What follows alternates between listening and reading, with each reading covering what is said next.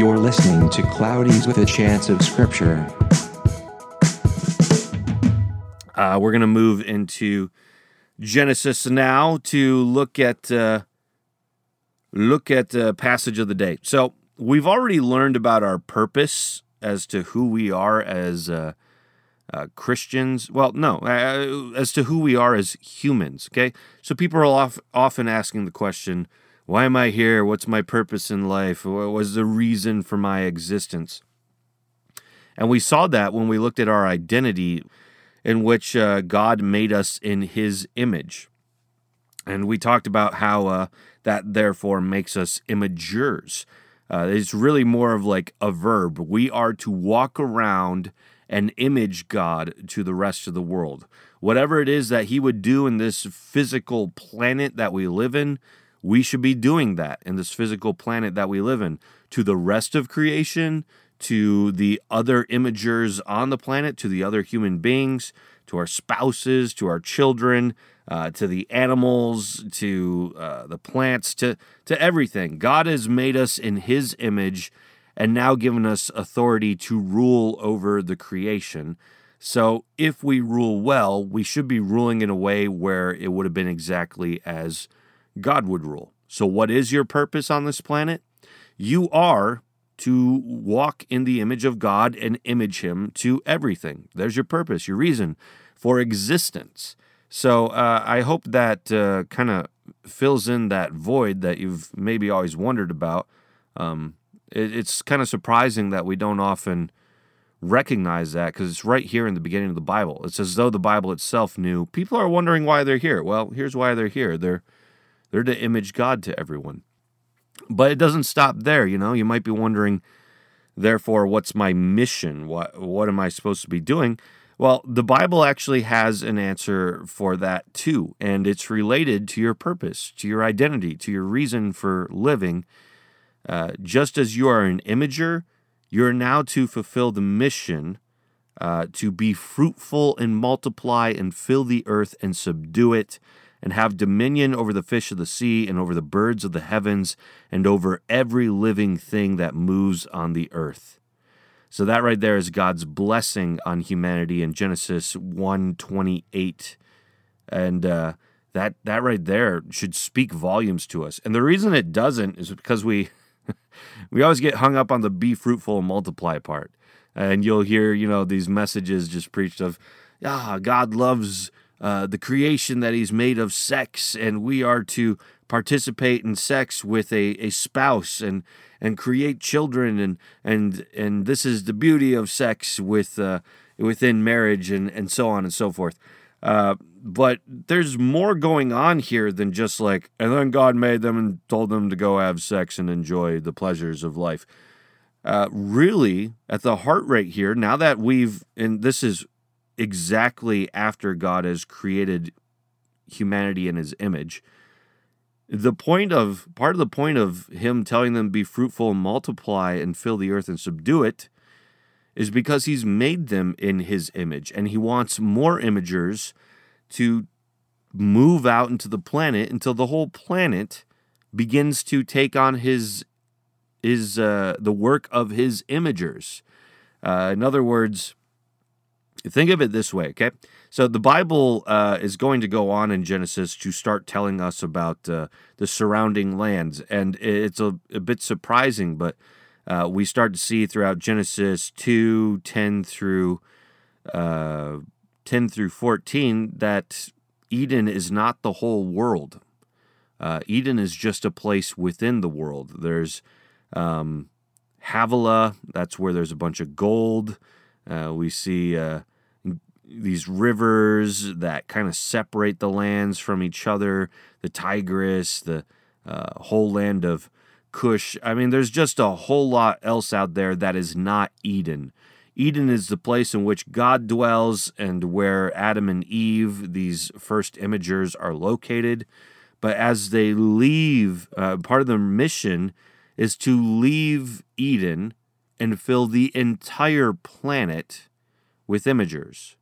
So you start to see this in a little bit of a different light if you're paying attention. Adam and Eve are located in God's locative presence on the planet, his holy temple in the land of Eden. They are now to have kids and start eventually sending their kids out, be fruitful and multiply until they fill the entire planet with imagers, so that imagers don't just live in Eden, they go out to the rest of the world that is not Eden and start trying to make the rest of the world fit what the image of God would have it look like. You can almost see like people leaving Eden to go create more Eden, right? And people might be like, Jamin, you're overdoing it. It's really just about the pleasures of sex again within marriage. No, look, move to Genesis 8. This is not just like God said at one time and didn't really care much about what he was saying. In Genesis 8, after God floods the earth and wipes it out, guess what he does? He tells the one family that's still alive, the mission is back on track. Now it's time to get out there and do it all over again. Because Genesis 9:1 says, "And God blessed Noah and his sons and said to them, be fruitful and multiply and fill the earth." The implication right there is like, we've gotten off track. And if you move back, you see that the earth was starting to get filled with a lot of corrupt versions of God's image. So like sin had just taken over so rampantly before the flood. It's as though the original plan of filling the earth with God's image has been corrupted. It's failed. And now that we're back to an Adam and Eve state where there's only like these few humans on the planet, God tells them all over again, all right, now get out there and fill the world with my image. Be fruitful and multiply and fill it up.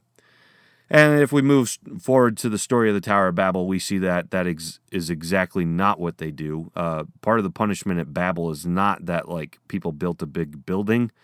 We'll get into that when we get into that story later. But part of the punishment for Babel is that they literally decided to stay in one place and make a name for themselves so that they wouldn't be scattered over the face of the earth.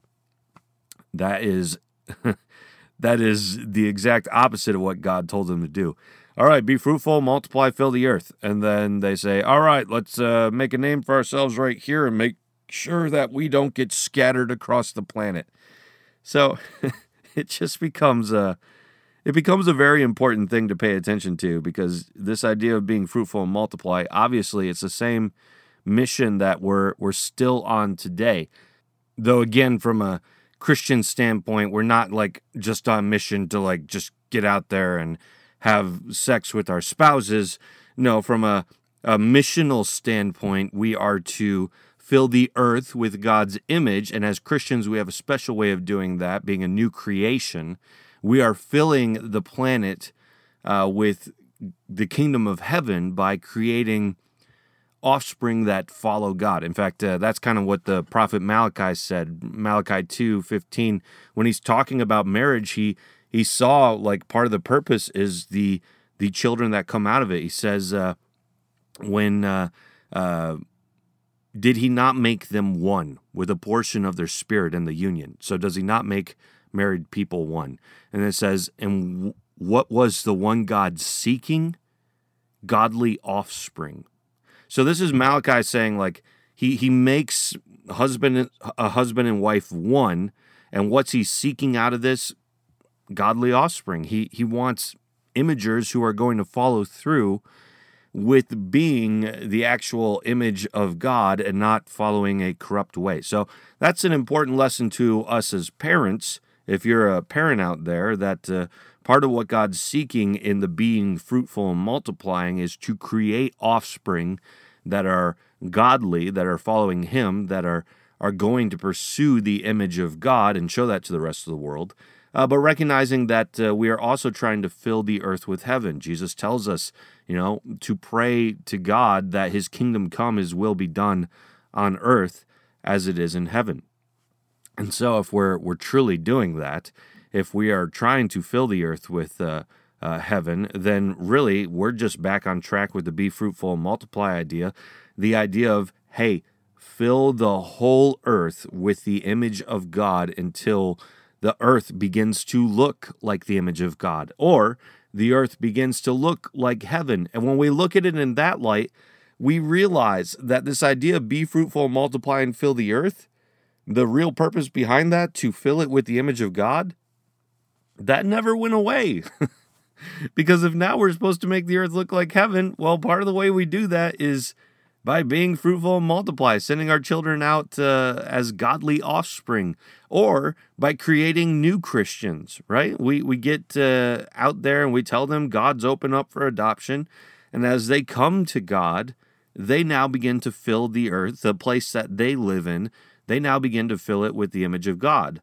So all that being said, I want to show you today that in Genesis, it's not simply just this, then he made them and told them to have good sex lives. No, part of the purpose behind sex is to show the whole planet his image, recognizing that we can't do it as just a singular person. It's going to take people who image God in every single place out there. So, all right, I'm repeating myself at this point. I hope that it's giving you a glimpse, though, as to who we are to be as Christians, and as to not just your purpose in life, but a mission in life. It's not just to fill it with people, it's to fill it with God's image.